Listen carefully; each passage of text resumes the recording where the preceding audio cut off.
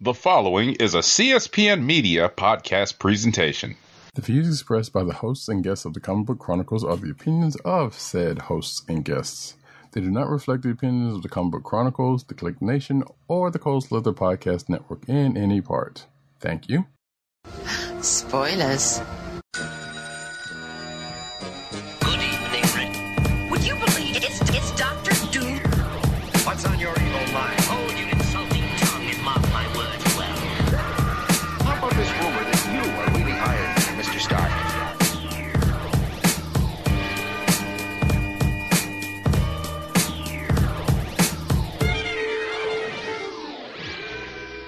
Hello, and welcome to another exciting episode of the Comic Book Chronicles.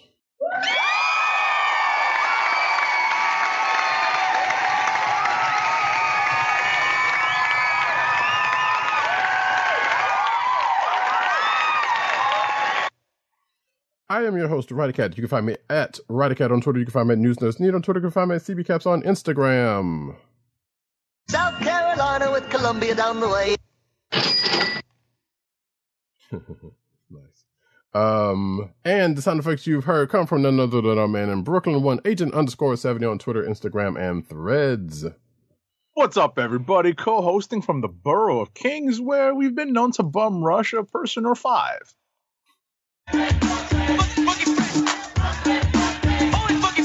Brooklyn's in the house.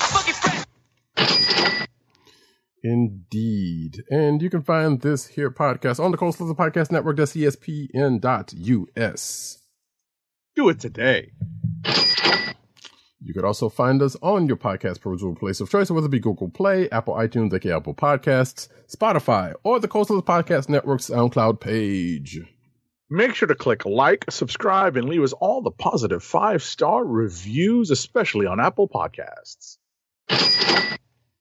Yeah. Boom.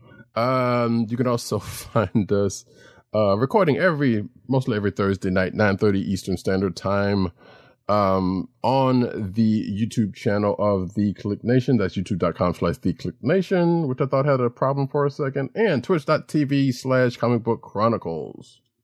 Make sure to click like, subscribe, and hit the notification button so that you know when we are on live.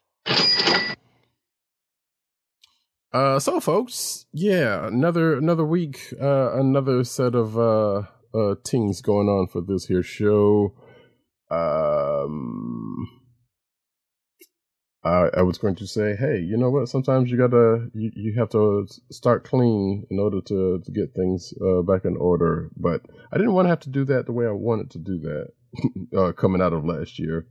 And I'm talking about with PC issues, but we're not going to talk about that right now. But we are going to get into a discussion on Marvel's Echo, which the whole 5 episode season just dropped this past Tuesday, and yeah, we'll talk about what we thought about it. We're not going to go through every single show because it's kind of a thing to do all in one fell swoop. Yeah, I mean, at the end of the day, that's 5 episodes. They are on the longer side. They're not 20-something minutes. They are on the 30-plus or 40-plus minute side in terms of length. But, this 5-episode series dropped just the other day. We have to give people some time to watch it and further to digest it, because there are some interesting plot points and story points that are expressed in the series. And maybe we'll be more at liberty to talk about it next week, because that will have given some more people time to watch it, and we'll probably still have to ring the spoiler bell, but we won't be as limited in what we would think about saying. Right. And I was going to say, like if we were doing a treasure edition on the show, which I'm not sure this warrants it, we probably would have gone a little bit more in depth on each episode. Right. So there is that.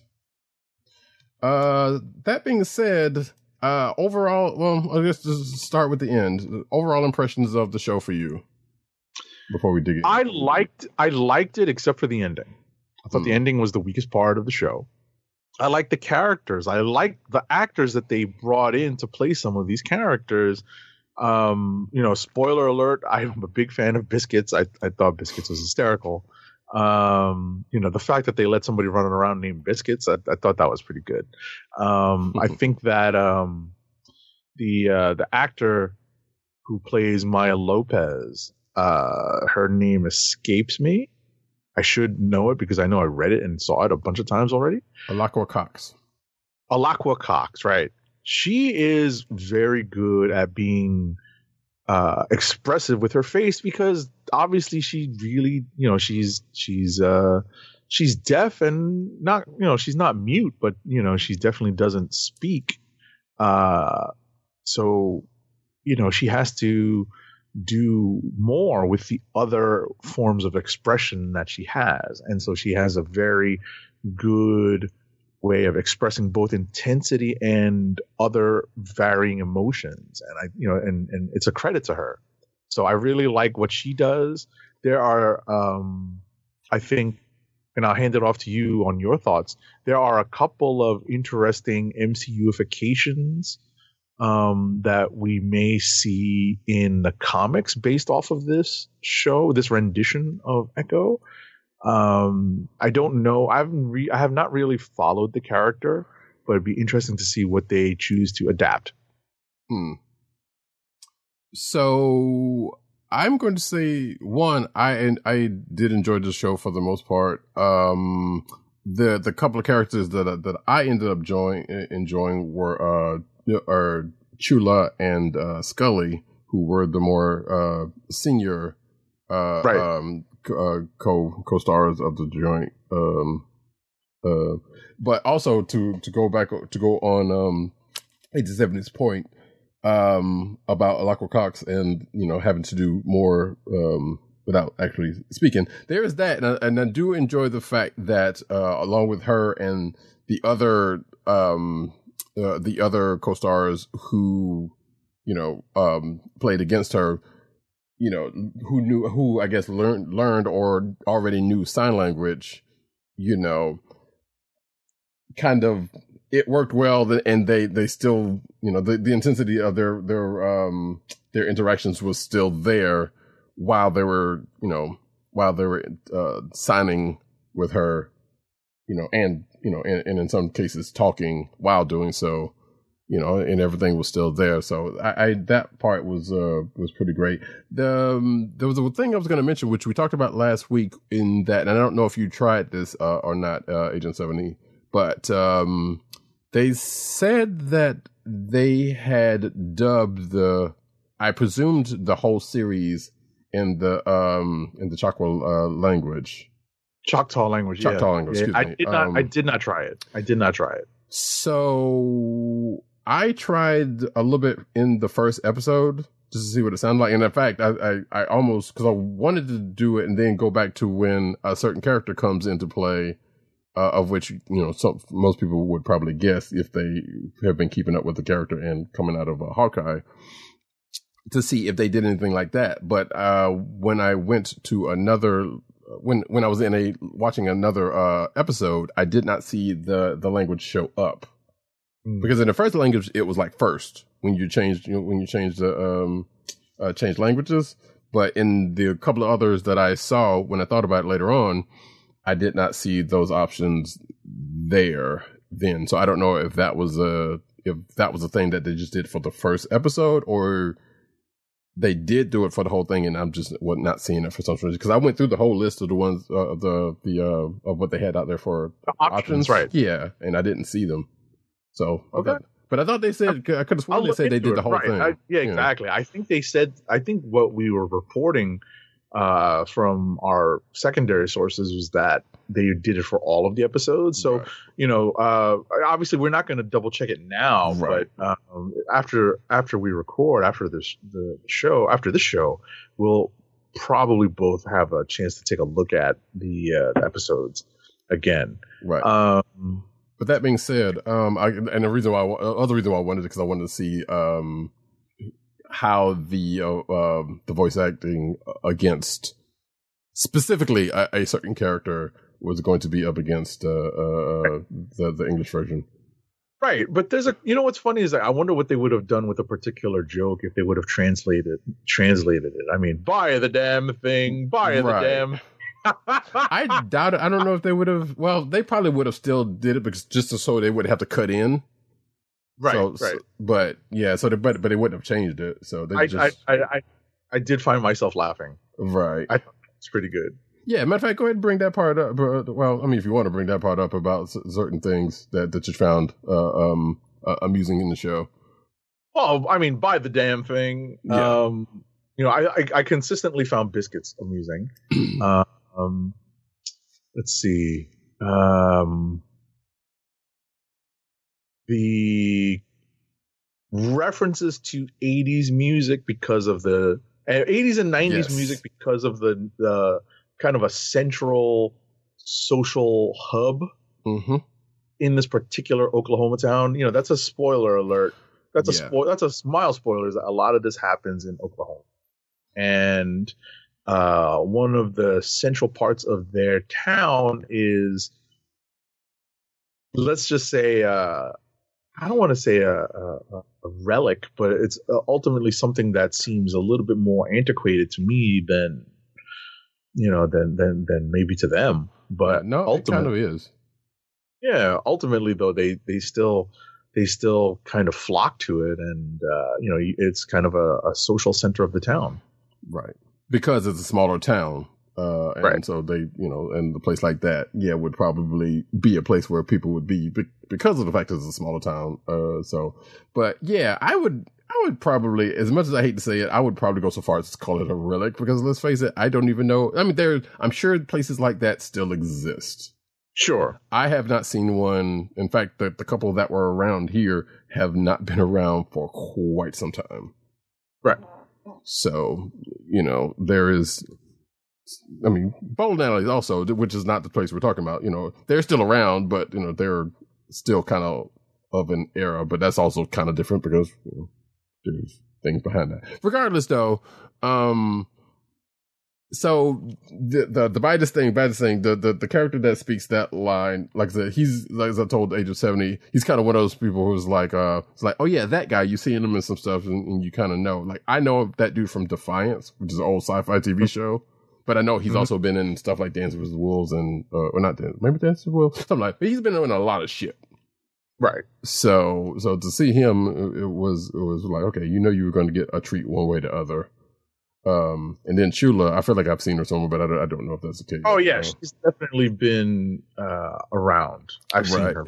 Right. So it's like, all right, so we're clearly going to get some capital A, some capital A acting going on in this piece. So that's why they were kind of my favorite. I did like Biscuits, but also at the same time, it's like he just kind of reminded me of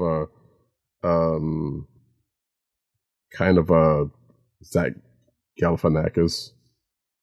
A little, but it was so wacky because, like, why are they why is the steering on that side of the truck? Right. Here in the States. Right.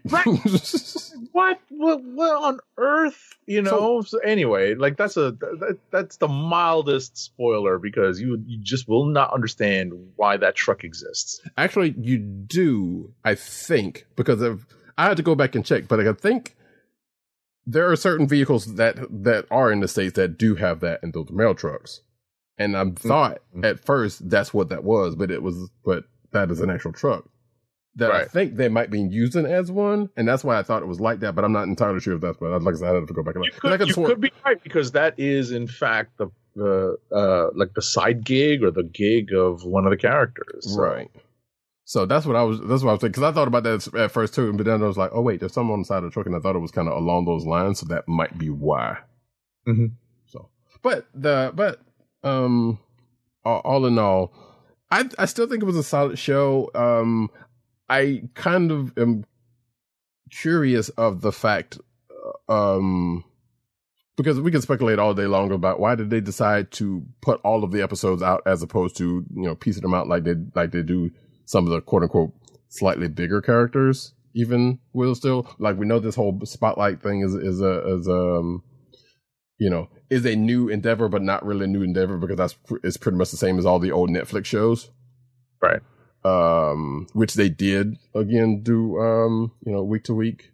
So some would argue it could be because, well, maybe not. They didn't have much confidence of it. I don't know if that still washes these days. I mean, in this context anymore, because they definitely, it was a choice one way or the other. But because we know, especially coming out of What If, they did a whole event, a week and a half event out of that, and Loki came out week to week. Mm-hmm. So who's to say what's what? Regardless, it is out there, and I choose not to think about. I just want to look at the quality of it, and I think it was fine. I think it was mostly good, like I said, except for the ending. I wanted to mention one thing. We talked about the MCUification, the possible MCUification of the comic book character going forward. But we talked about this in our pre-production meeting, and it hasn't come up yet in our conversation on the air. But we reported a story that I believe was from the point of view of either the showrunner or the director. I can't, don't quote me directly, but as I recall, someone mentioned that they wanted to revamp Echo's powers because her original power set from the comic books was, I may be misquoting here, but lame. And they give her some forms of power that, Roddy Cat speculates is likely Infinity Stone / Gem based, and we find that there's some energy-ish power, but ultimately it is a play on her comic book code name, right? Or is related to it in a sense. And I saw that coming a mile away, and I talked to Roddy Cat about it. And he sort of saw it coming, but it was one of those times when I wish I had someone to bet with, like, hey, I bet you this is what's going to happen, and I would have won that one. Like first episode, I was just like, oh, I know what's coming. Mm-hmm. Right. Yeah. So, to kind of get into that just a little bit, I'm still of the mind that it is not so they did change some things because,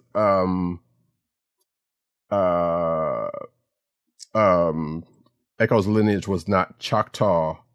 In fact, her dad was, Cheyenne, and her mom was Latina. But they changed that. Right.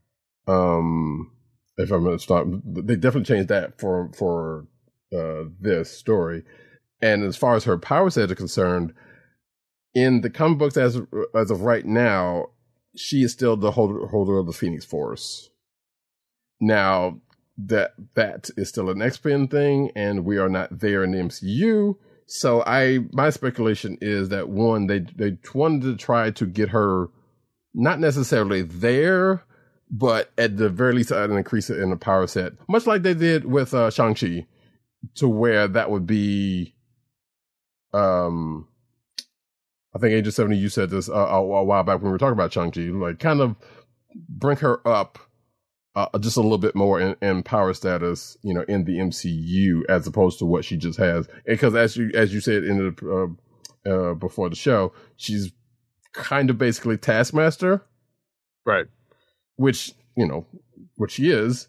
So I guess to kind of give her something a little different to go on, but also to kind of sort of go the lengths to try to parallel a power set that she has now. In the comic books, because we know that is a thing that they kind of been doing, much whether we want them to or not. Right.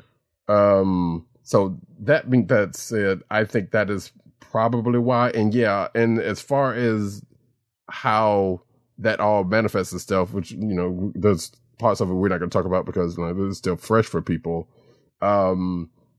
as I told Agent 70, I am still looking towards a particular What If season 2 episode, right, as a parallel to them, why they did what they did. In fact, it might even tie up in a way that we don't know. Yeah, right, exactly. That we don't know yet. Right. What's interesting is that I wonder if this is laying the groundwork for post Phoenix Echo in the comics. That is a possibility. Right? Right. Because we know that the Phoenix power doesn't stay right with whoever's holding it. So ultimately, I wonder if that might be like a remnant of the Phoenix power that Echo holds on to. Or some echo of the... Right, of the exactly. Mm-hmm. Yeah, exactly. Exactly. Yeah. The potential is always there. So, but like I said, right now we don't know. We're just kind of going off of what we have. I'm actually was sitting here still looking back on older show notes to see if I could find that article that we were talking about, but I don't know if I will because I don't know how far back it was, and I don't want to go too much farther back. Right. That being said, though, yeah, like I enjoyed the show. The ending of it, I just kind of wrote it off as being like, all right, well, all the world's at the end of the world, and they kind of wanted to get it to what we see in the post credits, right? And they had to get there somewhere. Mentioned it before we signed off on our comments on this. Is that there is in fact a post credit scene in the last episode?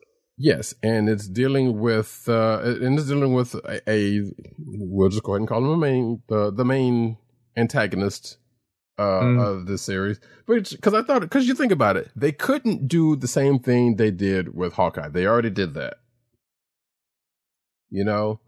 And if they had like, okay, so where is this going to go for whatever they're going to set up with this whole street level thing that they're clearly doing with the whole Marvel Spotlight thing, you know? Right. And from what we found out in the post-credit screen, to not just give anything away, there is some there's a comic facing thing that gets teased out of that I'm kind of sort of looking forward to, honestly, and actually still kind of reverberates in the comics at this point. Whether the similar things that happen in the comics is going to happen in this part of the MCU, don't know. But like I said, it's kind of interesting, and it kind of goes back to I guess the one other article that I think I saw that I told Agent 7 that I don't think we talked about a character being akin to a certain big bad in the MCU of these street level characters. No, I don't recall that. Yeah. I'll remind you after the show, but okay. Either way, we can kind of push on from there. Like I said, I think it's a good watch. You know, the decision for them to put it all out there all at one time might have been the best one for it. Who's to say? You know, sure. I mean, people are going to watch it how they watch it regardless. Right. Like I said, I choose not to focus on that. I know that, you know, that has elements of marketing and elements of trying to stay in the zeitgeist and this, that, and the other thing. I get it. You know, I know those are all factors in determining whether or not you want to do the all at once drop or the week by week drop. I get that. So, you know, I will let other people debate that point. I'm just happy that the show was actually, you know, good and I think worth the watch, other than like I said, like a somewhat weak ending. But, you know, bottom line is I would say watch it. And I think that the acting will surprise you. Yeah. The shows flow fairly well. Like me personally have not found myself wondering, when is this going to end type situations. And as we talked about earlier, like, yeah, they are a little bit on the long side, but they also kind of, just as with other shows, Marvel shows have done, the timing of the show kind of goes down from the originals. Like, obviously the first one kind of has a bunch of setup, so that gives a good bit of time. And from there, it just kind of fluctuates, but still kind of goes down in length. So, but like I said, still an enjoyable time. Whether I would come back and watch it again at some point, maybe somewhere down the line, who's to say? But it at this point, I'm like, well, okay, so what are we going to do with this character now in the MCU? If anything, and I hope they do have something good because it's a great character, but we'll see what happens there. That being said, Agent 70 wanted to talk a little bit about last week's Monarch Legacy of Monsters, which I did not get a chance to check out yet. Right. We definitely would have spoken about it had Roddy Cat been able to watch last week's episode. I will not spoil it because there's definitely some stuff that I could quickly spoil and Roddy Cat would be very annoyed. I would not want to be in his shoes were that to happen. So I will say that I'm looking forward to this. They're calling it a season now. I don't think they have put out word of a renewal, but they are calling it a season finale that would be released as of this recording tomorrow. So it's something that I am eagerly awaiting to see. I want to see how they wrap up this season of Monarch. I think that they've done an exemplary job, a surprising job, but still exemplary, of creating a very character-driven story and still sprinkling in some Titan/monster stuff. But I think the story of the characters is really compelling. I really have enjoyed it. And getting to this point, I think, is a triumph for the showrunners, for the idea people behind this show, obviously done hand in hand with the actors and other creatives on it, because they really done a good job of telling the other side of the monster stories, which is the part that a lot of people never want to see. People want to see monsters duke it out. People honestly, it's probably a good percentage of every Godzilla movie audience is just there to see the monsters fight. Let them fight, Right. Oh, a lot of people don't care for the human side of the stories, but if you watched Godzilla -1, you know that a good human story helps a Godzilla or kaiju movie go a long way. So I'm looking forward to finishing it. I know Roddy Cat is looking forward to catching up on the last episode, on the penultimate episode, and now this last episode. Yeah. And I'll just say that I'm also looking forward to seeing the finale of Reacher. It drops today, so we'll have a few things to just chit chat about next week. Sure. Sure. Oh, sorry. I was curious about something, so I went to check on the thing whether. Oh yeah. Uh-oh. So for anyone interested, speaking of Godzilla related material, I went to see if Godzilla -0 is still in the theaters. -1. Excuse me. -1. And yes, it is. From what I'm seeing here from Fandango until Sunday. Which is a full month. Mm-hmm. That's a full month. More, that is. Right. So if anyone like myself who has been curious about it or is still wanted to see it while it's in the theaters, you have this weekend as of this recording, if you're watching us live, because this recording usually doesn't come out until Saturday or Sunday.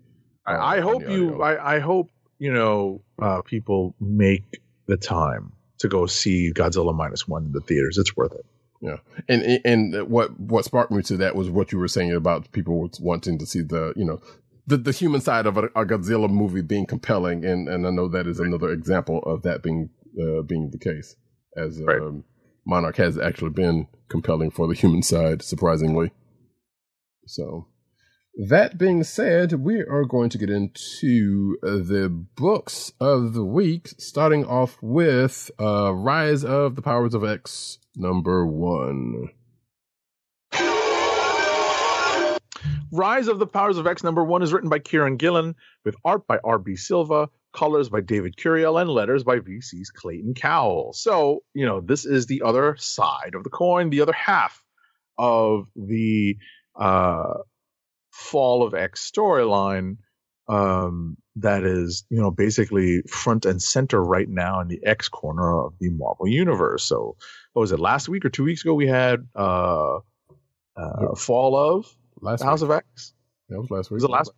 Mm-hmm. Fall of the House of X, and now we have the Rise of the Powers of 10, right? So this is more plays on the original Hickman companion books. In this first issue of this series, we have what happens literally 10 years into the future, at least one version of it. And you have to remember that this storytelling mechanism that they're employing in both that first story that Hickman put out, Hoxpox, and now this story, all work off of a particular story conceit, which is not time travel, but kind of jumping in between various timelines and various outcomes that are available and possible because of a certain power that heretofore had been unknown, right? Was only discovered in the pages of Hoxpox, to be held by a certain character who we did not know was actually a mutant. That is important to remember because that is central to the story that is being told here, that has been, kind of woven through some of the other Fall of and Rise of books here, because Charles Xavier is planning to do something. And this is probably the one ding I have against this particular book, because when I saw what the plan was to try to win or try to undo a lot of the bad things that have happened, all I could say is, and this is a minor spoiler, and Roddy Cat's doing the motion, is, Chuck, I didn't say this out loud, but all I said to myself, like in my head, was, oh, not baby Hitler. Yeah. So, and Roddy Cat and I had this discussion in our pre-production meeting, and, he was inclined to agree, but otherwise, I really enjoyed this issue. What did you think of it? Yeah, I did as well. This is the pox to the Hoxpox, to the ending phase of the Hoxpox, as a, right. like, I guess I can't call it rocks because there's a P there, but regardless, the interesting part, yes, Ropox. Basically, Rise of the Rotpox? Pops, yeah, right. Pox. Shout out to Pop Rocks. But oh. But yeah, so the side of this that we did not see too much of during the whole course of the Krakoan era was the jumping of timelines. We saw it here and there, sparingly, but it wasn't a thing that came up like as a big thing up until, from Hoxpox until I guess now, to speak. And now that we know kind of who was behind stuff, which I guess was the link we did not see in Hoxpox, and getting to another thing that we still, I don't think we have seen yet, but has been kind of alluded to a couple of times. I suspect that in Hickman family fashion, like, yeah, you saw this coming, but you didn't fully realize to what extent it was going to play out.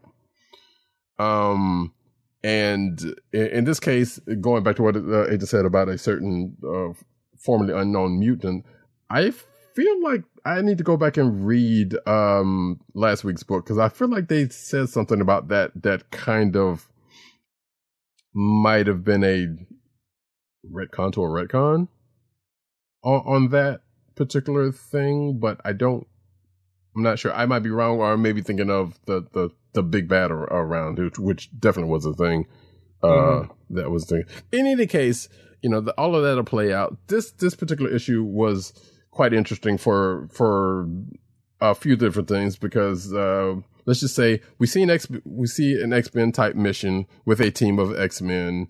And if you are versed in the way certain missions tend to go in the X universe, this was definitely one of those missions.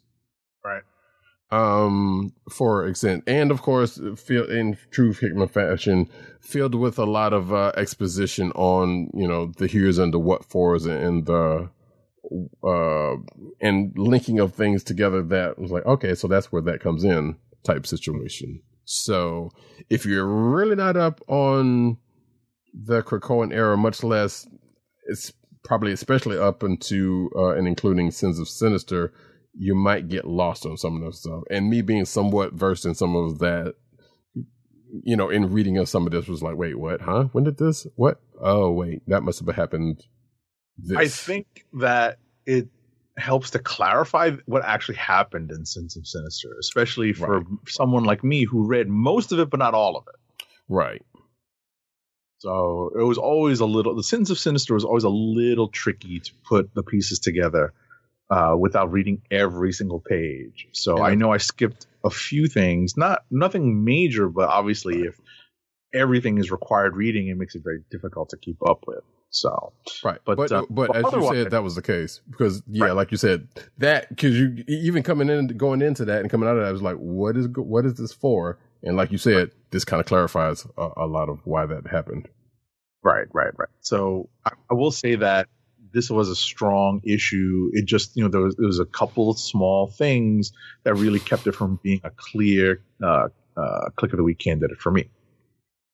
Yeah, it's also funny for me, real quick before we end up, is that how it is borrowing from other parts, or at least I'm thinking is borrowing from other parts of the Marvel universe, because a certain construct, or it's like two different constructs made from other parts of the MCU was brought up here.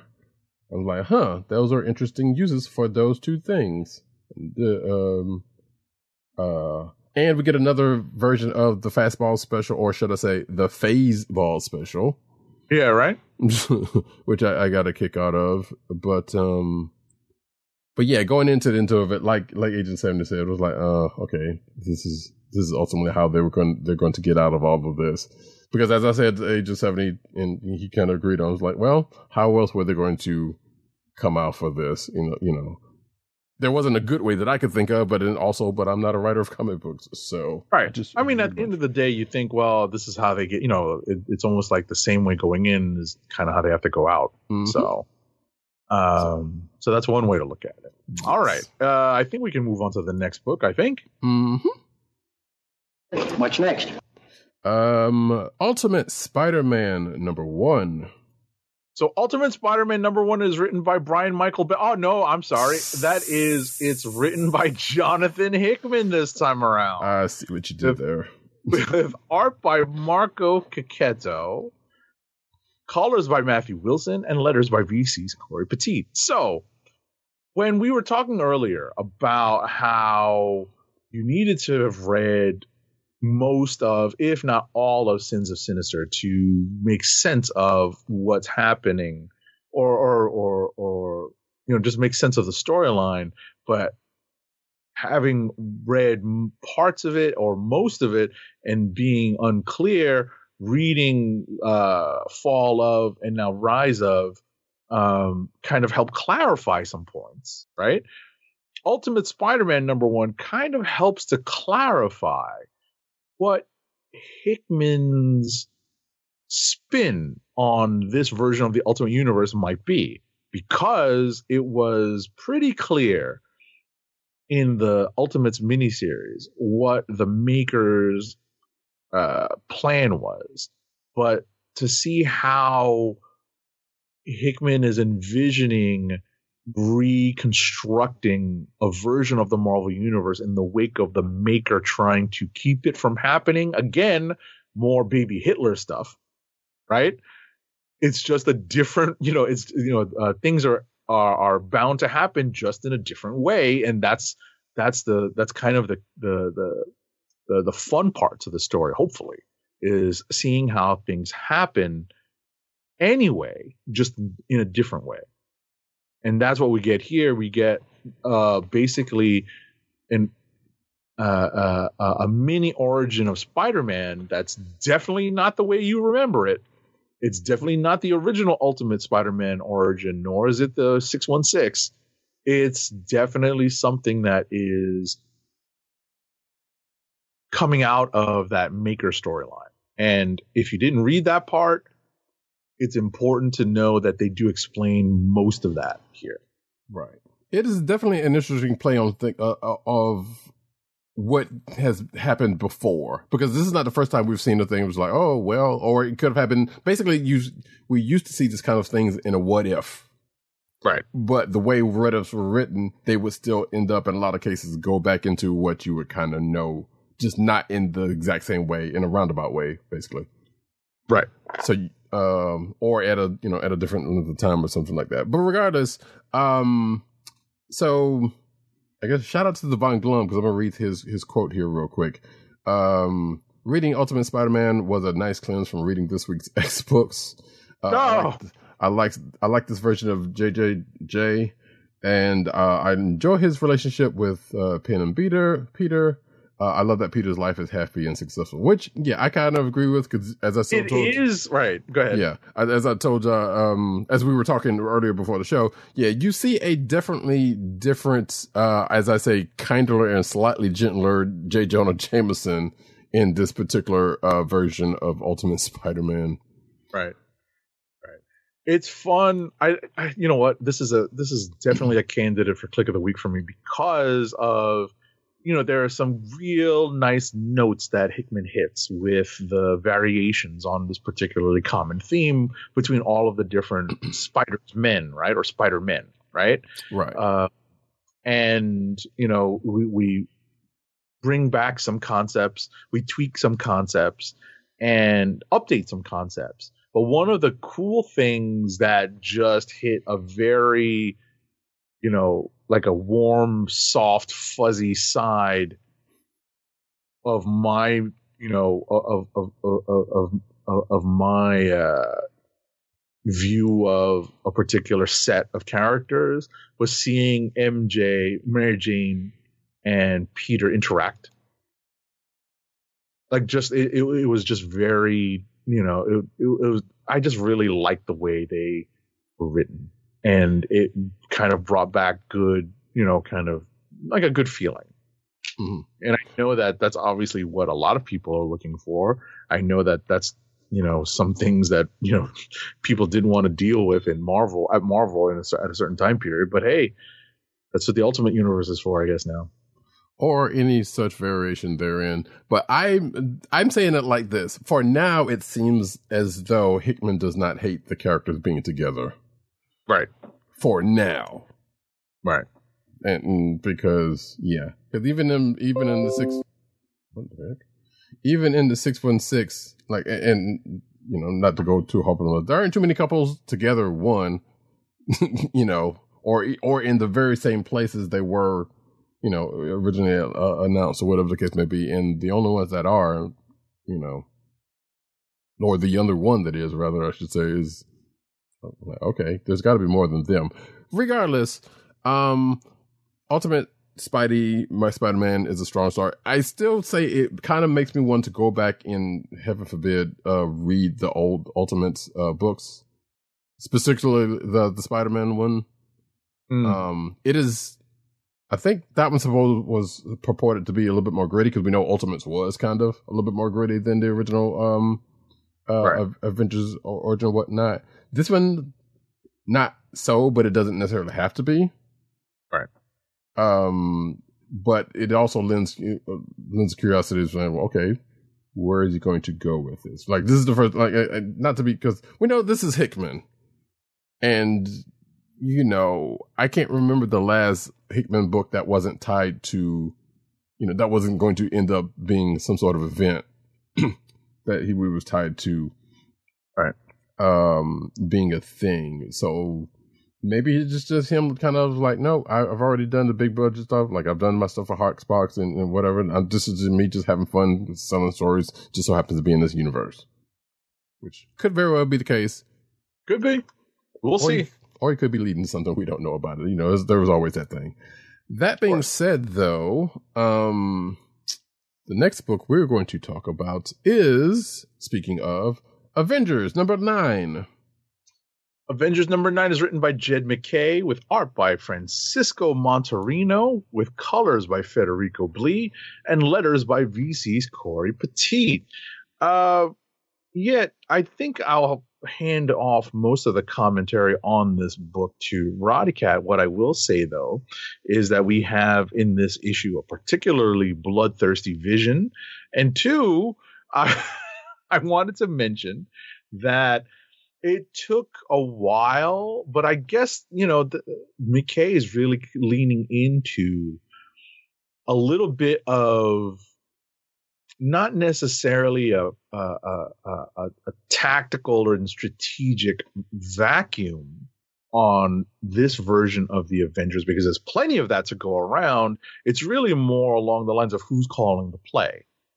And because the person's calling the plays, right? Because there is kind of a leadership structure to this team where, a lot of times we get spoiled and we're like, well, Cap calls the play and everyone follows. And, sometimes people throw suggestions at Cap and Cap will be like, yeah, you know what? That's a good idea. And then switch it up. Right. But everyone knows that Cap is calling the plays. In this case, I think that this harkens back to some of the other Avengers stories in history where other characters are adjusting to and making changes on the fly to the way things work when they are in that chairperson seat.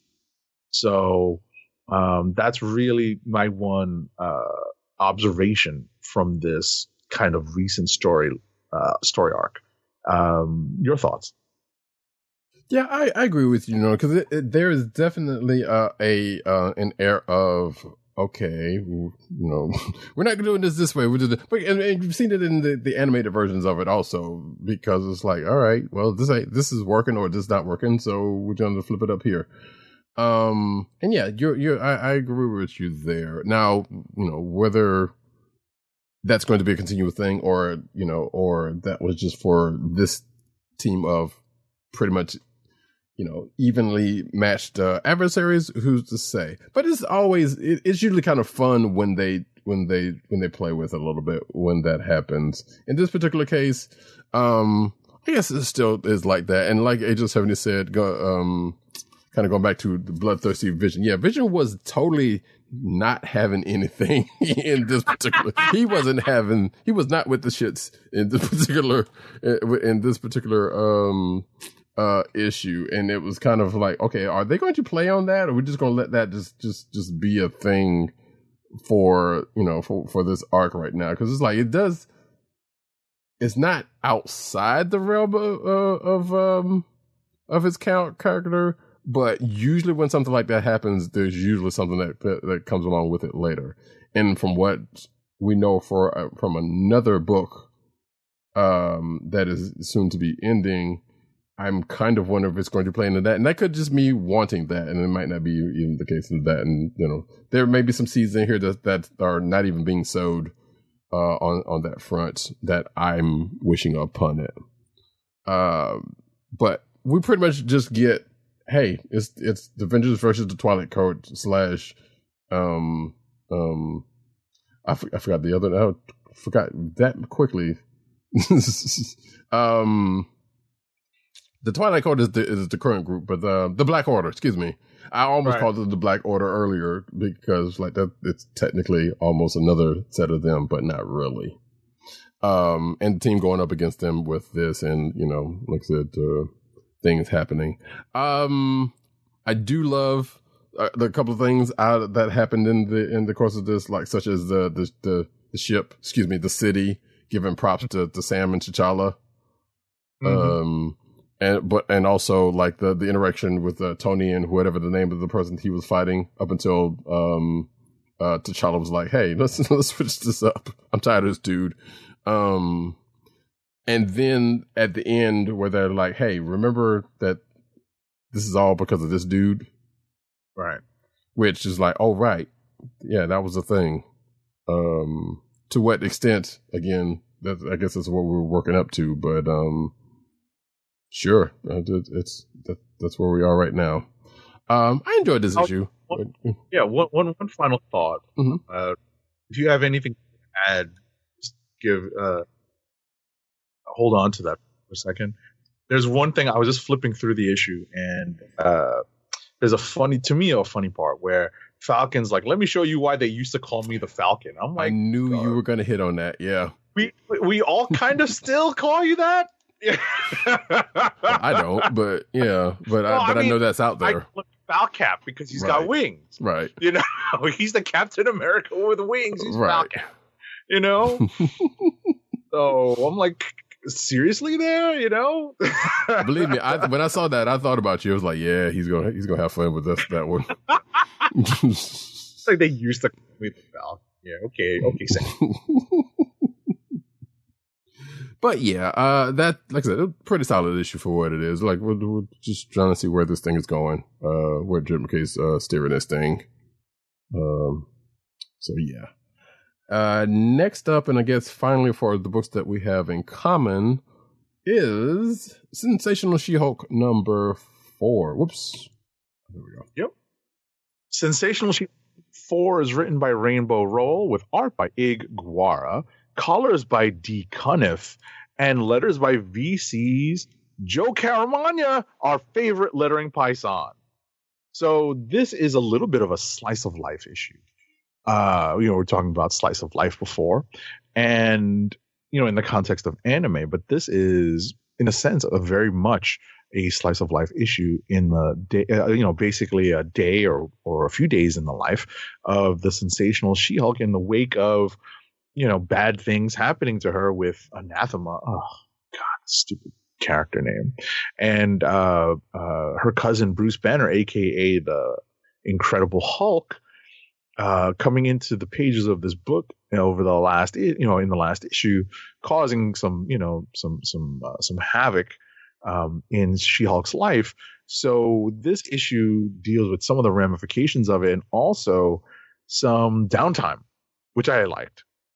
The downtime, which involves some more character interactions beyond just some of the supporting characters we've seen thus far in the pages of the She-Hulk books that Rainbow Rowell has written, now including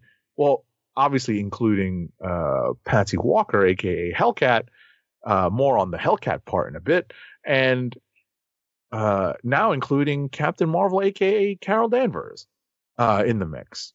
So interestingly, you wonder if they bring Carol in because, she's obviously a lot more prominent now. We're coming off the Marvels movie, but it's interesting because they bring her in as a counterpoint to Patsy. Right. And we all have groups of friends like this where there's kind of one extreme and then the other extreme, and you find yourself in the middle. And that's where She-Hulk kind of is. Right.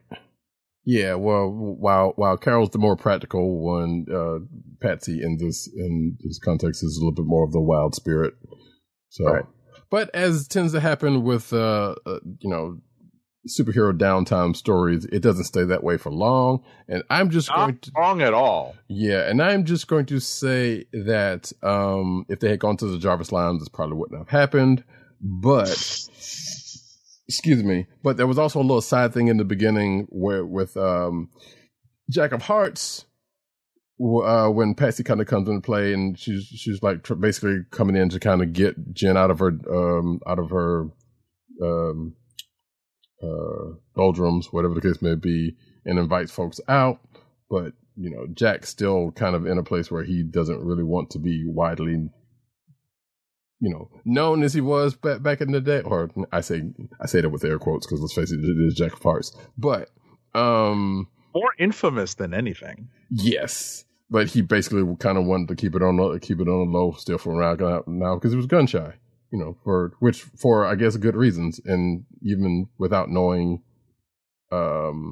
as far as I remember, he still doesn't know about the one last part of his when he went out the last time, which they kind of tease around here in the course of the story. So yeah, so there's that whole thing with Jen and him, in addition to what is going on outside of that they kind of touch on, and I guess that's going to go somewhere.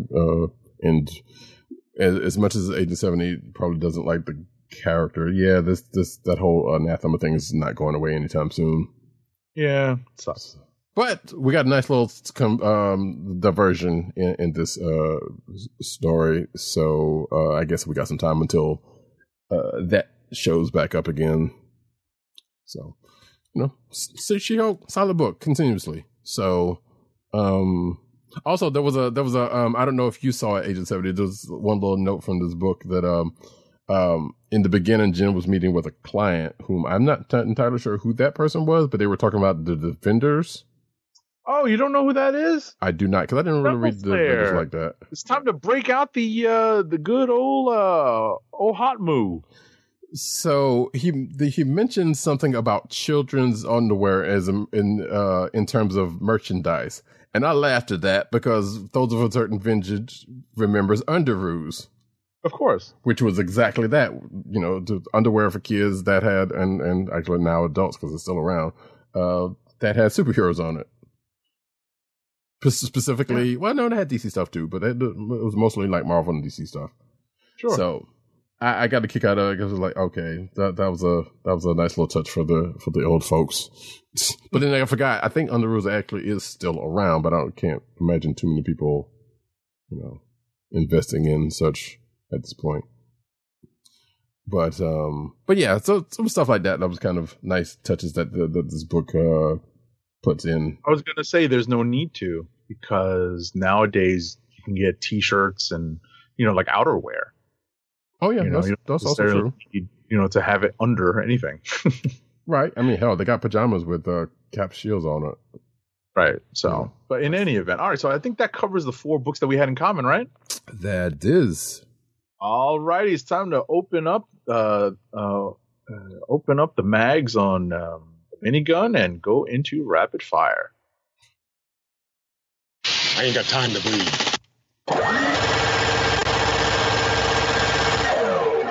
Rapid fire reviews. First up is Titans Beast World number 4 of 6. It's written by Tom Taylor with art by Lucas Meyer, colors by Romulo Fajardo, and letters by Wes Abbott. So, if you've been keeping up with my commentary and quickie reviews on this Titans Beast World miniseries as the main book in this event over at DC, you've noticed a trend and something that I'm sure is very clear in Tom Taylor's mind. I know this is definitely something that they are doing to help boost the notoriety of Amanda Waller. I know that she's becoming far more prominent in the DC universe right now.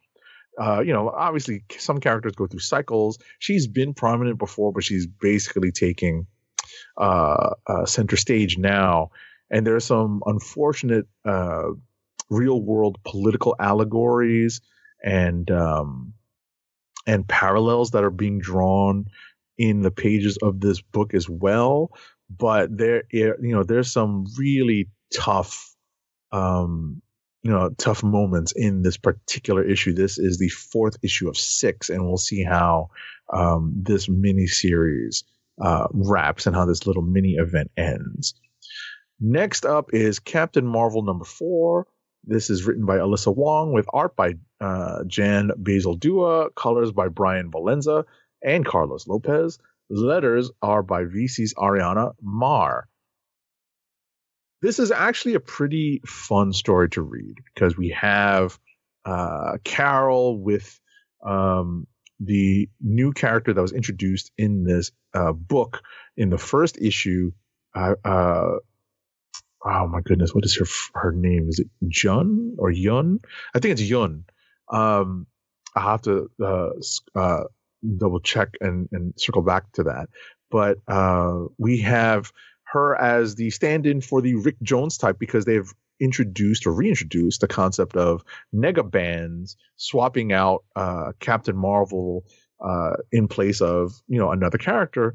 And in this case, this character is a thief of magical artifacts that brings in Doctor Strange and Clea, that is. And, this is now the second issue that relates to this whole kind of tying in Clea and Doctor Strange. It's fun. It's interesting. It's definitely a different direction because of the concept of the negabands being associated with Carol, as opposed to, she's never really had much interaction with them before, at least to my knowledge. So, I'm willing to keep giving it a try. I like this new character whose name unfortunately escapes me right now. It's probably because it's a little later at night now, but I will be circling back to that in a moment just to see if I can't quickly see what this character's name is. Yuna, not Yun, it's Yuna. So, wasn't too far off. Next, and I think last up for me, is Sentry number 2. It's written by Jason Liu with art by Luigi Zagaria and David Cutler, that is. Colors by Arthur Hesley and letters by our favorite lettering paisan, VC's Joe Caramagna. If you're not familiar with how they're trying to do a different take on the Sentry right now, they've basically split up his powers amongst a bunch of different people, but there's one person who's really up to no good who's trying to consolidate. And that is the gist of the first 2 issues. It's interesting to see some of these characters that they're introducing and seemingly doing away with, but we don't know if that's permanent given the nature of these powers and how some things just aren't permanent, like death in the Marvel Universe. So, this being only the second issue, I would suggest if you have any interest in kind of found power, as opposed to, getting powers through, experiments or whatnot, this is basically a power that's sort of finding you, kind of like Abensur, kind of like, there are lots of superhero stories that have this particular conceit or this trope. But if you're interested in that, this might be something you may want to look at. And that's it for me. If you read the events of Death of Superman and remember what came out of that and who came out of that, you might also appreciate it. Because that's pretty much what I'm going for with this, or what I'm getting out of this. And I haven't read this issue yet, but I feel relatively confident about that by how things have been going. All right, so folks, I don't have that many to go on. Oh, and shout out to I don't suspect that this is going to be his click of the week, so I'm just going to circle back to the Dave Marquez Rom Space Knight variant cover of Captain Marvel, just to tease and tempt Agent 70 a little bit more with that. Before I say, Teenage Mutant Ninja Turtles Saturday Morning Adventures Continued number 9 is my first book. Story by Eric Burnham, art by Dan Schoening, and colors by Luis Antonio Delgado, and letters by Ed Dukeshire. I had those flipped for some reason. So, this is, of course, set in the world of the Teenage Mutant Ninja Turtles animated series of the 80s. And it shows all the way around because there's, a lot of the telltale signs of that, such as kind of fourth wall breaking. Well, there's actually more of that now that I think about it, because can't remember how much of that was in the show. Callbacks to characters that you probably only saw once and or twice during the whole run or something, and hijinks ensuing. And in certain cases, and in this particular case, time travel, because this issue starts another time traveling adventure for at least one of the turtles so far, because of because of a thing Shredder has had in his possession that was of course starting this whole thing off, as adventures of this ilk tend to do. So yeah, still fun goings in this thing. And I am looking forward to something that was thought of or that was mentioned in the back of this book as opposed to this particular book, but I've been enjoying reading it nonetheless.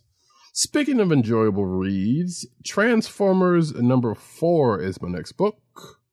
Written and the art is by Daniel Warren Johnson. Color is by Mike Spicer. And letters by Russ Wooten, which is actually reminding me of something that I thought I put in the news for later on about this book, but I'll have to look it up again. Either way, this book continues to fire on all cylinders. As I just said to someone on Twitter, and I probably have said to myself in the past, it feels like Daniel Warren Johnson is kind of writing out some of his childhood fantasies during the course of this book, because there's just some pretty amazing stuff that has happened to each issue.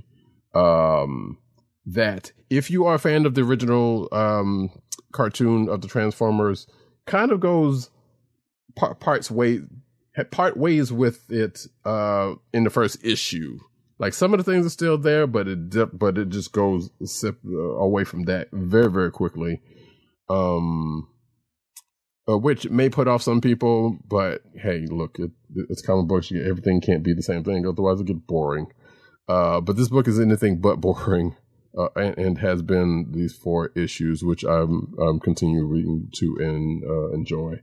In this particular issue, there continues to be some Autobot Decepticon scrappings going on, as one or both sides are badly damaged. There is a use of an item that I was not expecting to happen this early on in the book, but I assume there's a reason for that. There are some characters that you would probably expect to see that we have not seen yet, for the most part, except for there is a tease of one. Well, there is another tease of one. Actually, not even a tease. But one gets brought up at the end of this book. For what reason, we don't know the status of, because of what has gone on in this issue. And I'm looking forward to finding out what. All the way around. But I like the way this book is kind of going on. Like I said, it is definitely different from what is known, but it's clear that the writer, has a fondness of that old material and was been wanting to play with it a good bit. So it is so far appreciated. Last book for myself is Blade number 7. Excuse me. Here we go. Written by Brian Hill, former guest of the show. Art by Valentina Pienti. Color artist KJ Diaz. And letters by VC's Corey Pettit. So, one, we have another guest star in this in this particular book, and that is one Incredible Hulk, aka Bruce Banner, who also shows up in this book for a reason. Normally you would expect there to be a team up when some such things like that happen, and we kind of sort of get one. And the reason why these two have come together may kind of have some sort of play on Blade's mission. I can't remember. 1870, were you planning on reading this at some point? I think you were, but I don't know. I've fallen behind. Right. Oh, feel free, because at the end of the day, if you spoil it now, I probably won't remember it by the time I get to it. Right. Yeah, I'm not going to. I mean, it does really nothing, because like the books read fairly breezy. Like it doesn't really take much of and that's not saying that's a bad thing, but it's just that, I think this book is kind of a little bit more action than exposition, but there is still some kind of in there and out there. And this is kind of one of those where it's kind of like, yeah, we get a little bit of both in here for a reason before going into the rest of the story. But it was a good read, quite breezy. Wasn't quite the team up in the way that you would think it was, but with what was the reasons why these two came together, I guess kind of makes sense. I have not been keeping up with the Hulk book, and there was a footnote alluding to the what could be going on there, but like I said, I'm not entirely sure what is going on there. And just like Agent 70, the last time I've seen the Hulk was She-Hulk, of which we've already talked about. So, but no mention of that for obvious reasons, because there was no need to. We don't even know what time when this takes place in relations to that either way. But like I said, pretty good breezy read, and like I said, good stuff still for what it was. And that, folks, is it for me. Clicks of the week. Clicks of the week.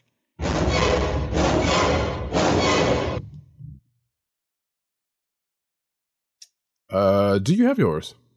Yeah, mine's pretty clear cut. I'm going to go with Ultimate Spider-Man #1. Yeah, because I got a good feeling reading it, and I appreciate that. I really do. Yeah, you were definitely teetering on that while we were talking about it, and while you were talking about it earlier. So that it makes sense. So as I pull up that book for him.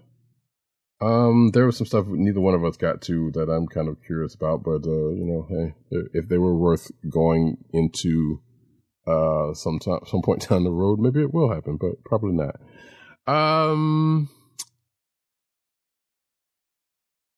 I feel like I probably already have mine, and it's probably apparent.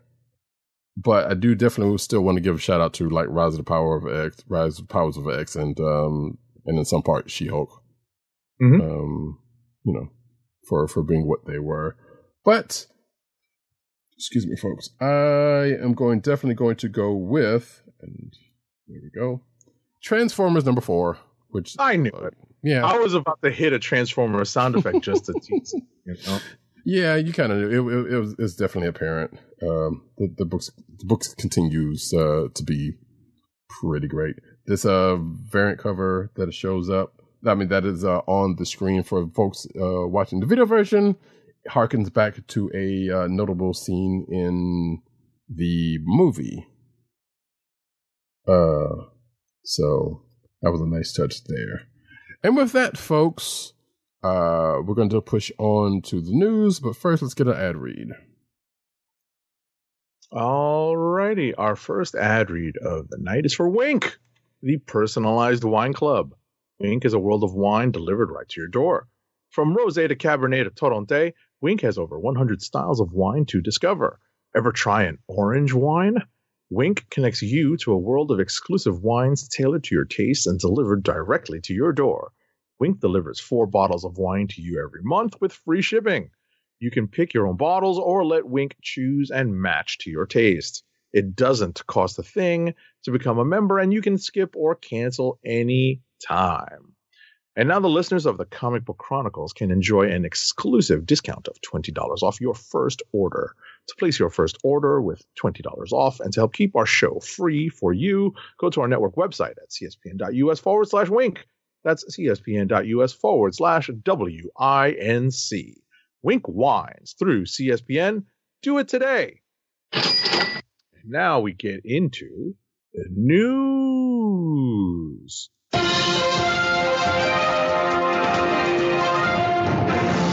Parker!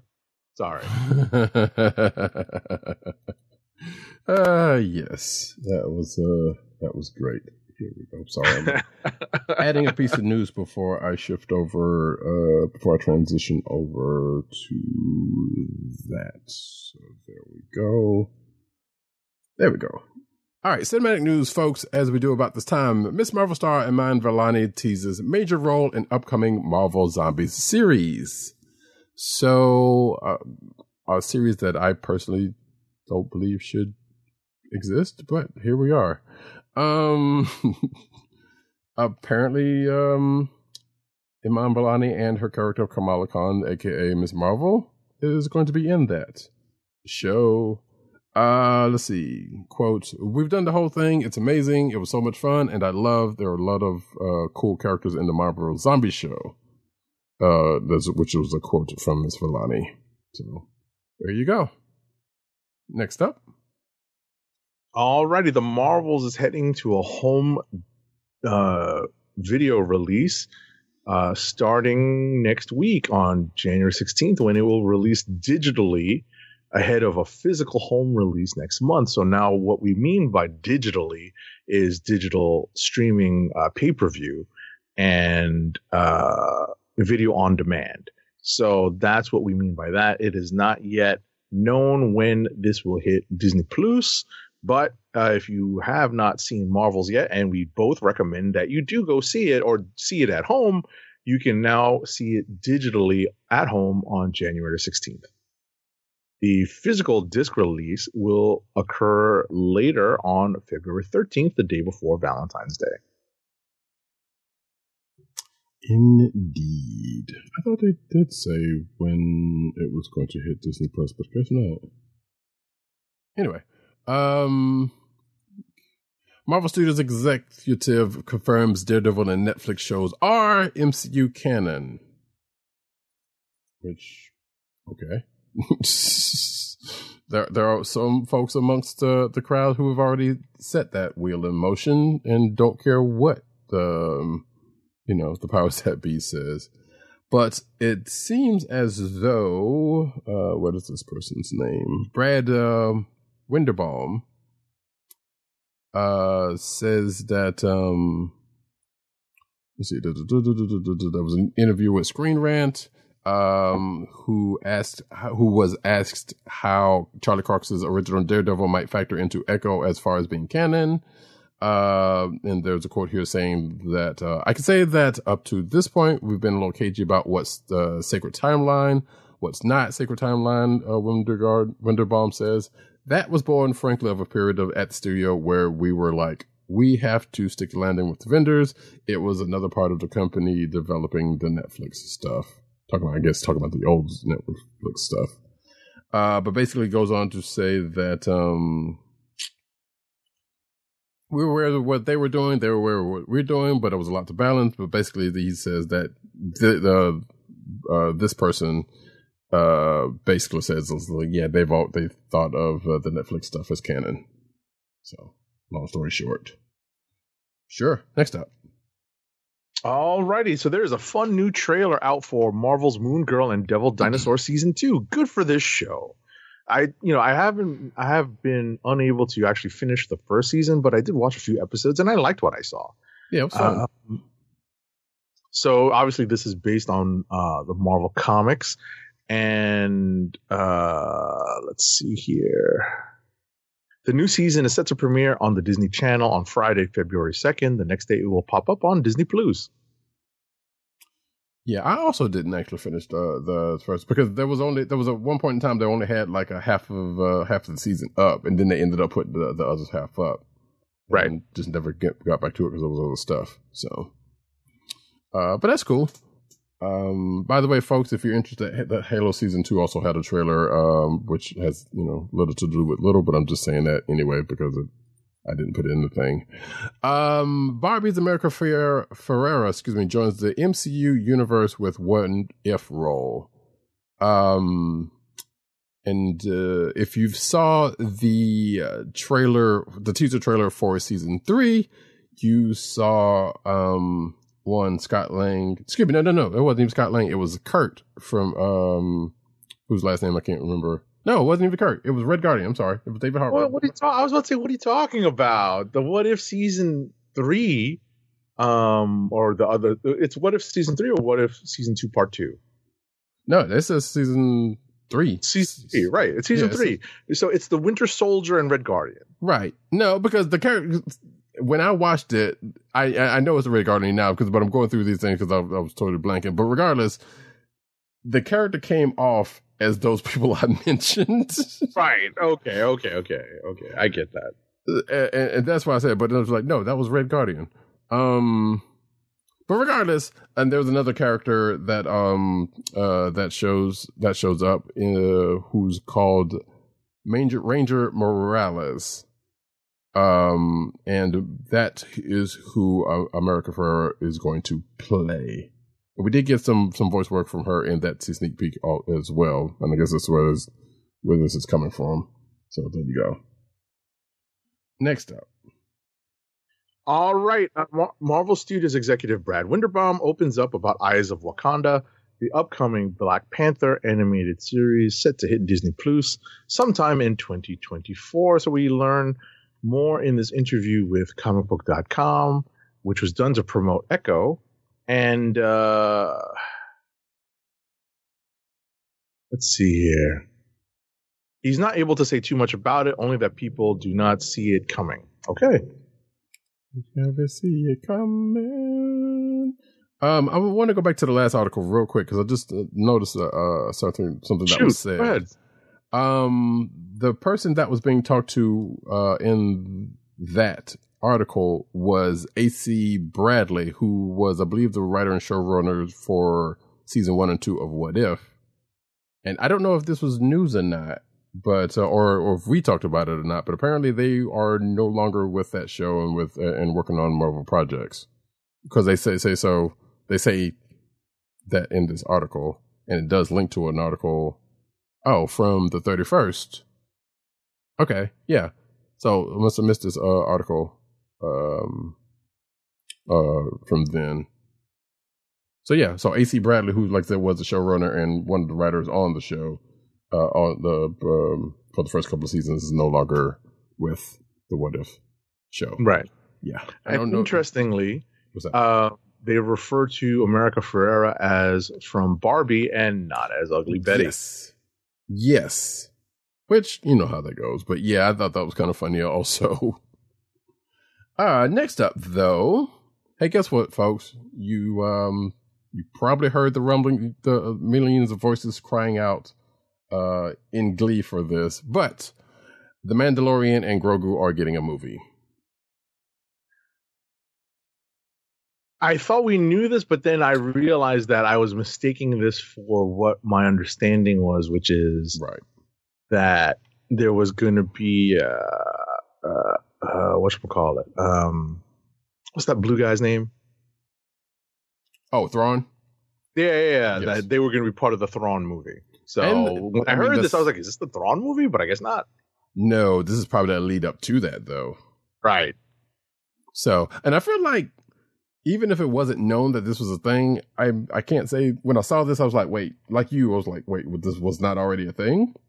Right. But even if it wasn't inevitable one way or the other, or at least it felt like it was going to be another season of Mando or something, another movie. So, leading up to. So not surprising, but still welcome, I would say. Next up, though. Ahsoka Season 2 is officially in development. So yay, it's official. Season 2 of Ahsoka's in development. Disney confirmed the news Tuesday morning while announcing that Jon Favreau will be directing that previous movie we just talked about. Mm-hmm.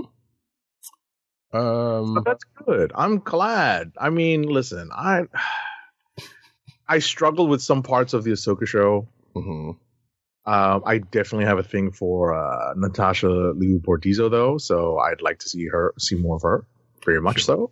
And Rosario Dawson. That's not, no slap stereo, but no, not at all. Not at all. But yes, I feel like even when we talked about it at the end of that season, while we weren't sure if there was going to be anything coming out of it, such as this, or whether they were just going to, just kind of bop her in with whatever that Infinity War-esque Thrawn thing is going to be.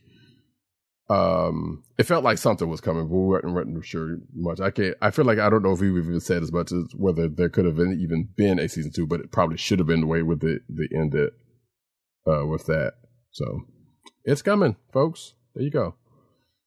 Next up, though, American Born Chinese is canceled at Disney Plus after 1 season. So I still had not yet to watch that. I watched a few episodes and I kind of understand why it got canceled because it was kind of tough to watch, but it's also not addressed to myself. I am not the target demographic. So, while I am part of the target demographic, I'm not the exact target demographic. And it was just a little tough to listen to, much less watch. But I think it definitely skews young. And for obvious reasons, that's a good thing. But at the same time, I just found it, kind of tough to watch. I found the adaptation, like what they did to adapt it, a little tough to watch. But, I'm going to try to watch it all the way through. And apparently they're trying to shop it to other outlets. Right. Which tends to happen in these cases with, things like this, especially fan wise. What was I going to say? So I guess it is worth noting, this probably still falls under the realm of a report because according to this article, it says, according to individual with knowledge of the decision. So this doesn't sound like something that came from Disney on high officially. Right. So take that for what it is, but I wouldn't be surprised if it's the case. Monarch Legacy of Monsters New Titans were inspired by the weird freakiness of nature, according to this article. Yeah, we really won't go into too much of it, but I feel like we had a similar article to this previously. But I put this in here because there's some interesting bits about that show. Which, hey, if you're a fan of Godzilla, you should watch. It's pretty good. If you have the means to, I should say. Or those 3 magic letters. Next up. 3 are the magic letters. Anyway. Shout out to Dale, all right? Indeed. So there is a new feature, Godzilla X Kong, that teases Kong's fight to be king. So this is a new feature on Godzilla X Kong, The New Empire. And this is produced by Total Film, it is? That sounds right, yes. That is a site. Yeah. No, I just read it, but then I scrolled. I'm like, where was that in this? I thought this one. Oh, it's like further down. Yeah. You know how they like to hit you with walls of text before they get to the point. Yeah. So, so this is in advance of the movie being in theaters, not on April 12th, but is it like March 29th or something like that? Something like that. Yeah, because they recently updated the release date. Mm-hmm. Moved it up because they need more movies, to make money in the theaters. Indeed. And I guess Kong just can't wait to be king. Yeah, I mean, listen, we all know who the actual king of the monsters is. It's never going to be King Kong. Yeah. Also, for those who knew that reference, I was in reference to, congrats, I guess. Yeah, right. Everything. I was going to say there was another reference to that same movie in Echo. Everything the sun touches. Yes. Oh, I forgot about that. Yes. Because at first I was like, really? But I was like, okay. Yeah, that was pretty good. I was like, all right. You just threw that in there. That was out of nowhere. But anyway, next up we go over into the anime corner. No. Transmute.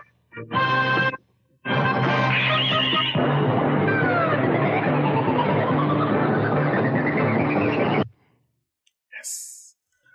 Wait, is this you or me? I totally. It's all right. You can do it. I did the one with the fight to be king. Fight to be king. Yes. That's good because I got something to say about this one. Solo Leveling episode 1 is release date and time. Well, at the time of recording this, it is out. Go watch it.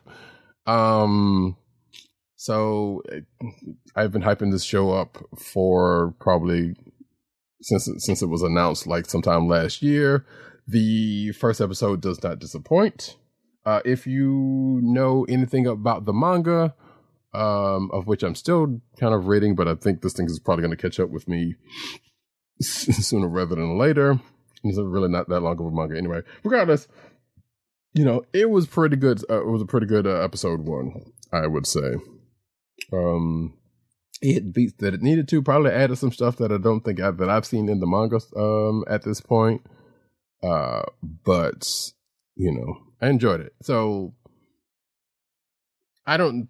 You know what? I'm not even going to go because I was going to go into what the show is about. But I figure, like, if you are an anime watcher, you probably already know. Just know that there is some definitely anime troublish things that happen in video games. Actually, play a big, huge part of this. Some of the tropes that's go on in here. So enjoyable. Next up. So, in commemoration of the 20th anniversary of the anime Samurai Champloo, streaming of its soundtrack music began on various music streaming services and major download sites worldwide, such as Spotify, iTunes Store, Record Choku, and more, on January 8th, 2024. So, that's pretty cool. I did not realize that had been added to Spotify. I'm going to take a look at that after the show. Yes. That the soundtrack's pretty great. Wait, you've seen the show, right? Yes. Yes. I crossed that off my list. I thought so. So, but yeah, it's only 26 episodes, which is right. Definitely an enticement when it comes to watching stuff, looking at One Piece. Right. Well, and done by the same people, the same folks who did Cowboy Bebop, and with the same level of quality, even though different. I think even down to the music. Now that I think about it, no, I mean the music's kind of different in spots because of the Jabbies all over it. But regardless, still good stuff. So yeah, obviously, when I saw this, I was like, well, gotta go ahead and hit the title. The title theme song, which was already out there anyway, in places if you know who the artist was. So good stuff. Next up, though, Street Fighter 6 and Spy Family Code White collaboration is available now. Let's see. The collaboration will be available from January 9th to January 31st of 2024, and it consists of hairstyles and costumes for Yor Forger and Lloyd Forger, if I'm not mistaken. And I don't remember if there's anything else. I don't see. But regardless, if you play Street Fighter 6 and you go to the store, what sells the stuff, the avatar stuff, you will go get that. Actually, it says here, yeah. All players who log in during the collaboration period will receive special items like photo frames, stamps, and titles. And like I said, the other stuff is still the other stuff. But no, I don't see a price on the stuff, but you can figure that out for yourself. Next up. So, this is only available for a few weeks? Yes. Oh, wow. Okay. It's a limited time. It's just like the Turtles thing from last year. It's like a limited time collaboration thing. Like once you buy it, it's yours. But if you don't get it, unless they plan on bringing it up at some point in the future, which I doubt. Got it. So I was about to say, so is it time to get a PlayStation 5? I kid. Next up, after 5 years, NCSoft officially grants a license to popular City of Heroes private server Homecoming. Quote, your accounts and characters are safe. It's a trap! Apparently, this is something that Roddy Cat should talk about because this is like, very much foreign territory to me. Yes. So City of Heroes was an MMO from like back in the mid 20s. I was about to say the mid 20s. Like Mid-teens? teens, yes, definitely. But I think it was before the teens, if I'm not mistaken. More like the aughts. Okay. Yeah, I think that is the case. Actually, I vaguely remember. It was actually one of my first. Actually, I think it was my first MMO, and it is superhero based. If you did not know, so you go in there, you make a superhero, you patrol streets and do MMO things as the human superhero of your making, or villain, because they ended up having an expansion that was more villain focused. Well, the MC Soft, who is the owner of the license of it, shut up the game after a while, and some enterprising fans ended up getting the source code and making their own private servers. And up until now, they were just kind of operating on the low, even though a lot of people still knew about it, from then. So this is kind of huge, that the fact that NCSoft kind of basically gave their blessings with this license for them to kind of keep doing, even though they were doing it anyway, because they could have just said, all right, no, kill all of that and, stop what you're doing and kill all the servers, but they never did. So this is cool. So they can now just kind of keep going, as they have been. Now they do operate like it's a free MMO, but they do take donations. So if you are, and that's kind of what's been kind of keeping them going. I assume this license may or may not help with that. That they granted to them, but nevertheless, it was a great MMO, and it kind of still is. Like, a matter of fact, when I saw this news, I kind of popped back in on there to kind of see, what was going on, and it was still kind of hopping, then with what they had. So, like I said, if you're looking for a pretty good MMO that is superhero based, this you can't go wrong with this one. Champions Online was the one that came after this by NCSoft, and I know there are people that are probably still playing that one because it was kind of an offshoot of the code, and it is still going, but it's not. Well, I think Cryptic has to do with that, but it's still the same people. But City of Heroes was and/or is still the one for this. Next up, though, Star Trek Online, speaking of other MMOs, has a new game update. It's called Both Worlds, and it unleashes the Borg King as opposed to the Borg Queen. It will launch on January 23rd on PC and March 12th for the PlayStation Xbox, continuing the multiverse story against the Borg King. And it's also 14 years old. And this is also another game made by basically the same people there's shared lineage with the people that's doing this and the last game that I mentioned, City of Heroes, let's just say. I think Cryptic was in both of them. Regardless, if the name wasn't, didn't tell you anything, Star Trek Online is Star Trek. You go around doing Star Trek things in an MMO.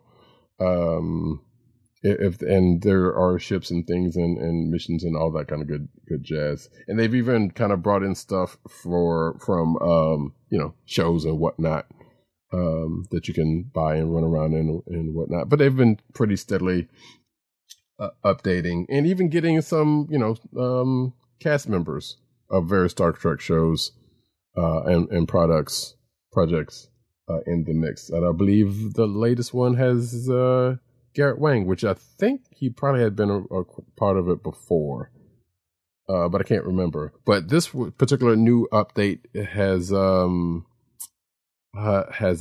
Nicole DeBoer, which is X-Ray Dax from DS9, the aforementioned Garrett Wang, Harry Kim,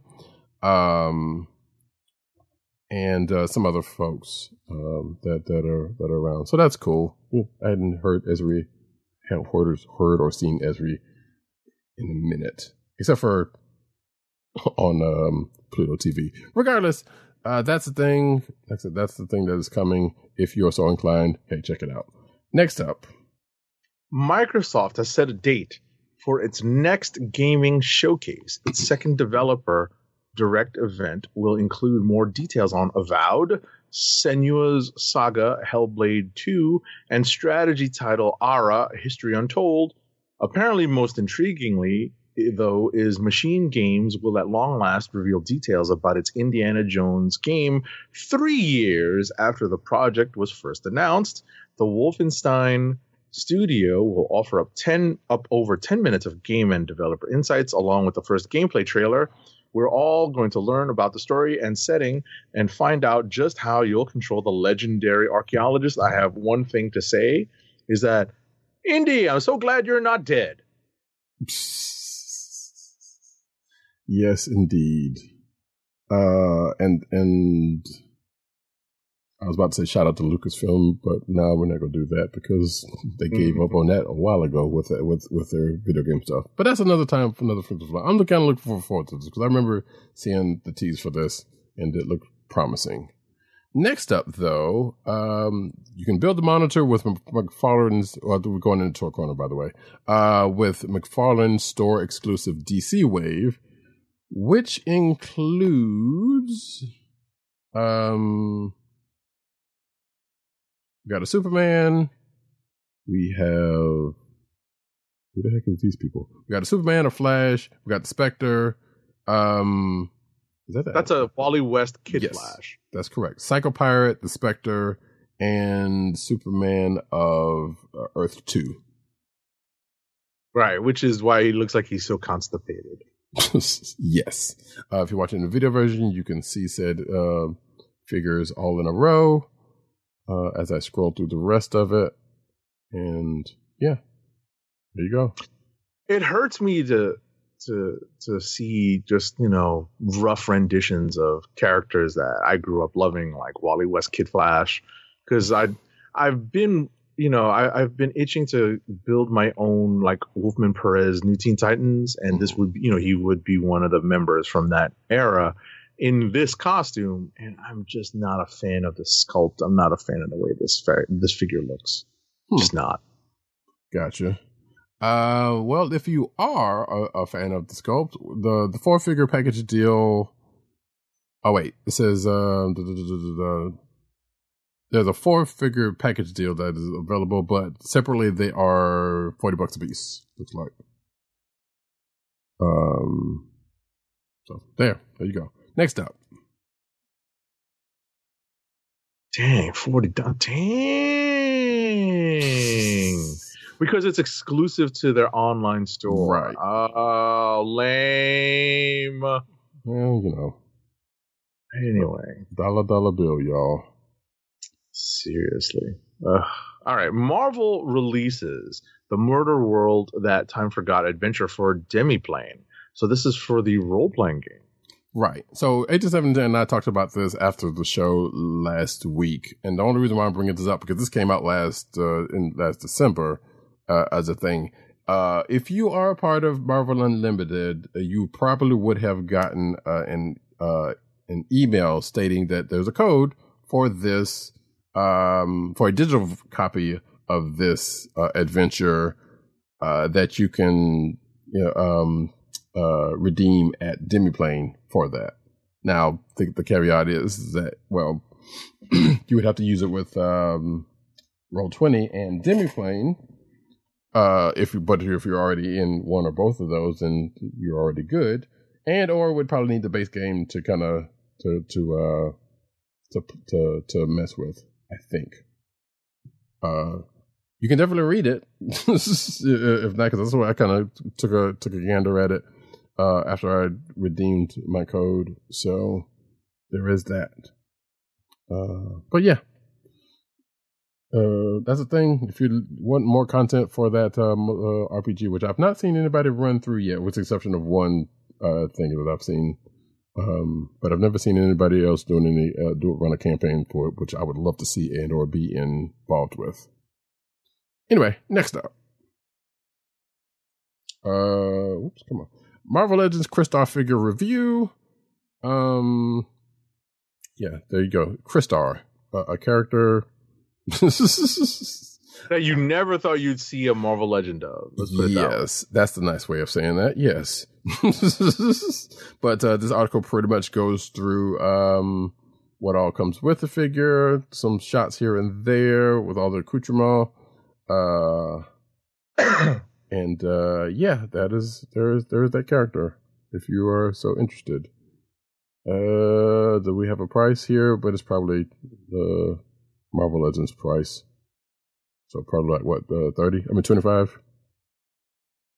I think that's usually the going rate, between 25 and 30 for these. Yeah, it doesn't tell you. Regardless, there you go. Next up. No. It's usually 25. Yeah, that's what I thought. Yeah.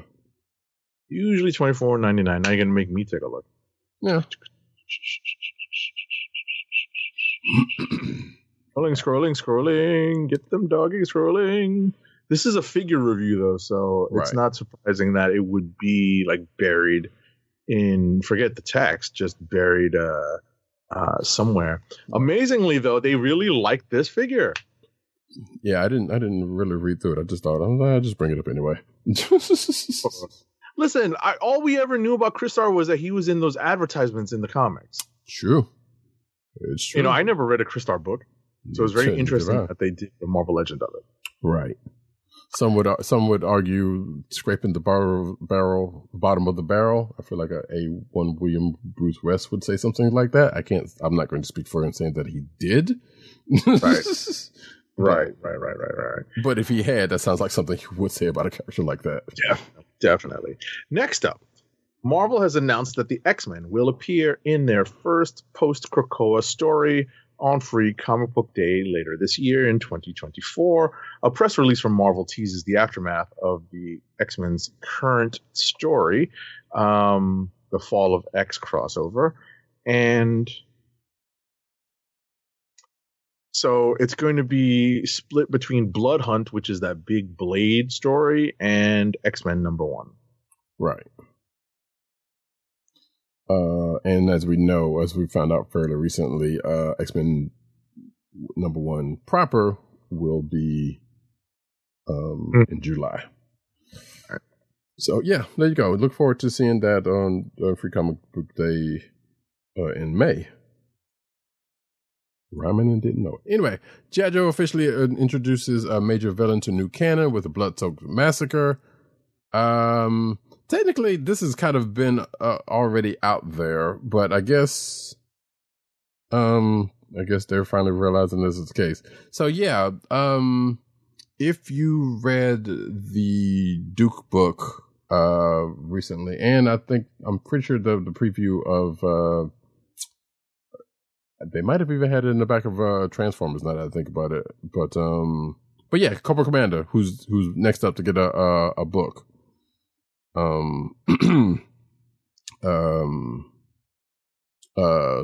Has a few preview pages, and it's they're definitely going away from the cartoon version in a certain way with the level of violence. But this article kind of talks about Duke, what happens in Duke 1, and a couple of things that I've mentioned when I talked about that book when we talked about it, about a week or two ago. Actually, I think it was that last week? I think it was last week. Regardless. Or it was either a week, I think it was 2 weeks ago. Regardless, I talked about it, and yeah, that stuff's coming. I'm still looking forward to it. Speaking of, Skybound releases first look at Transformers and G.I. Joe crossover, which also technically is a thing that's kind of already happened, but not in the sense that what we traditionally have known of their crossovers with an event book. And this, I guess, is spoilers for Duke 2, which is going to be on sale in a couple of weeks. So I guess there's going to be a little bit more in the tying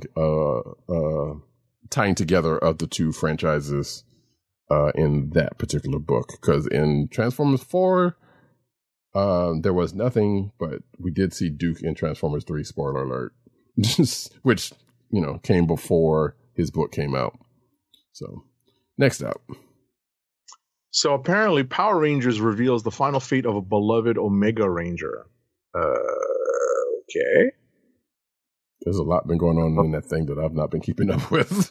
Yeah, I'm like, okay. So this is spoilers for Rangers Academy #3. So apparently the 4th Omega Blue Ranger is destined to lead a life beyond just being one of the Power Rangers in the future. Yale is the feline-esque alien, blah, blah, blah, blah. And they go on to continue living on as... trying to figure it out. Scrolling. Oh, okay. So becomes a faculty member, a teacher. Okay. Oh, yeah, sure. Okay. Yeah, I was about to say, I feel like there's been a Power Ranger series where at the end of it, there was a Ranger that pretty much went off to do something else other than that. So, in fact, there was, because I just saw it recently. Anyway, Teenage Mutant Ninja Turtles comic book license renewed by IDW, between IDW and Paramount.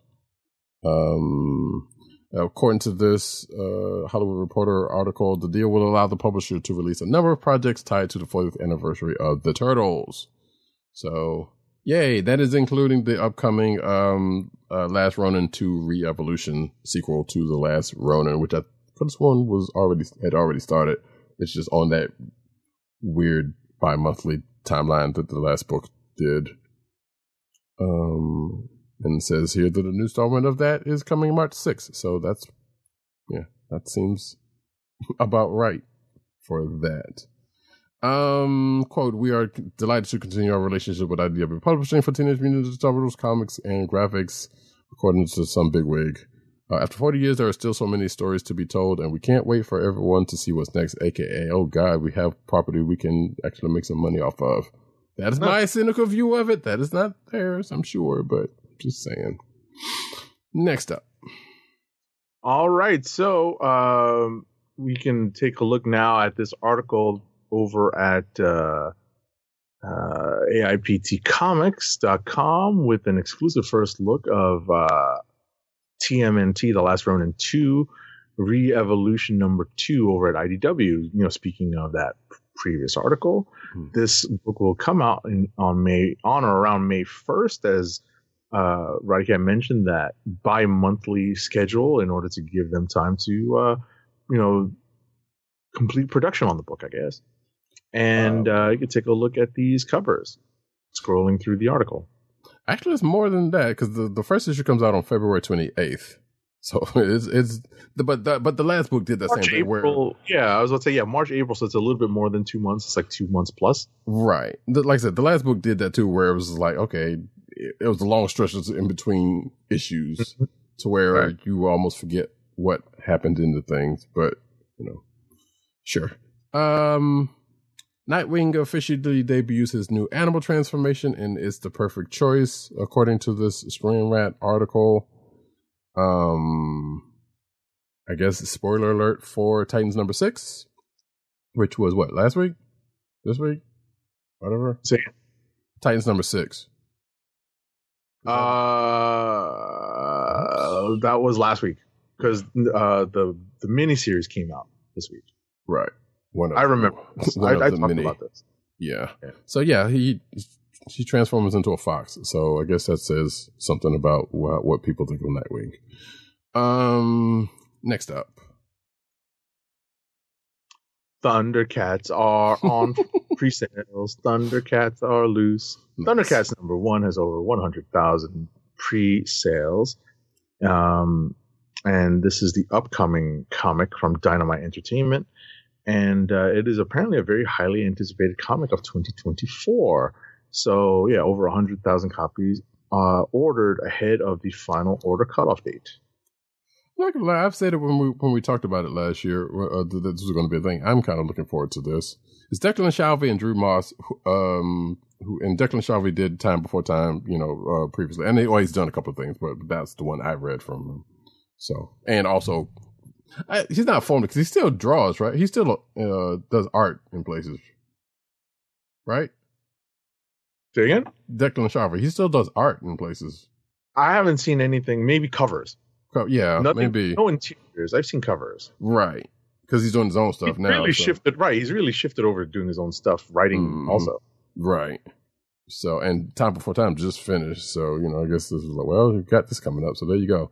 But yeah, looking forward to this because, Thundercats are go, or something or a lot, something that apparent. They're on the loose. There you go. That's what I meant to say. And on pre-sale. Indeed. Wait, do we have a date? We do have a date, right? A release date? February 7th. Let's see. Yeah, February. Thundercats form will arrive February 7th, 2024. There it is. Last but not least, going back to the Transformers, Daniel Warren Johnson's Transformers adds a new artist for the next story arc, which I suspect this was an inevitable thing to happen because, doing the writing and the art, kind of weighs on a person to add a while. As far as I would not know, but sometimes one tends to suffer over the other from what I've seen in reading books like that. Regardless, Skybound and Hasbro announced that starting with April issue 7, George Corona will be taking over art duties while Johnson will continue to write the series. Skybound has also revealed Corona's variant cover for Transformers number 7, featuring Optimus Prime flanked by his fellow Autobots, which if you're watching the video version, you can see right there.